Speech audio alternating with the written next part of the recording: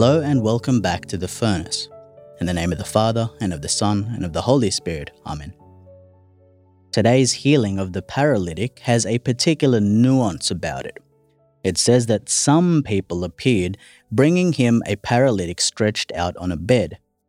Jesus, upon seeing their faith, forgave the paralytic's sins and healed him. Now notice it was not the faith of the paralytic, but the faith of, quote, some people who brought him to Jesus. Now imagine yourself being healed by Jesus because of the faith of some people. Wouldn't it be nice to know who these unnamed people were?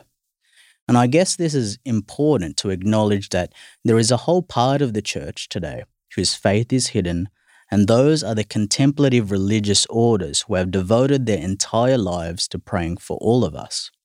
Those monks and nuns who live in monasteries and convents, many living a cloistered life, and they spend much of their day praying for the needs of the church and world.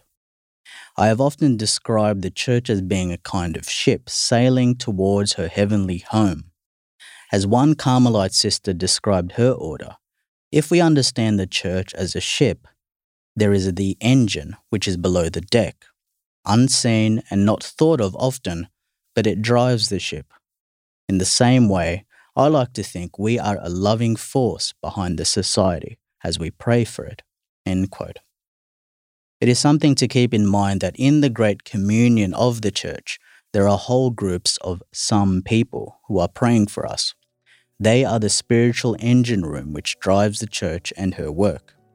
Let us thank God for them, and let us say a prayer for them too, that they may be faithful in their vocation, and that the Lord may bless them in their every need.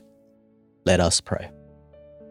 O God, who through the grace of adoption chose us to be children of light, grant, we pray, that we may not be wrapped in the darkness of error, but always be seen to stand in the bright light of truth.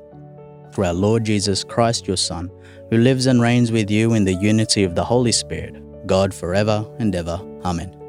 In the name of the Father, and of the Son, and of the Holy Spirit. Amen.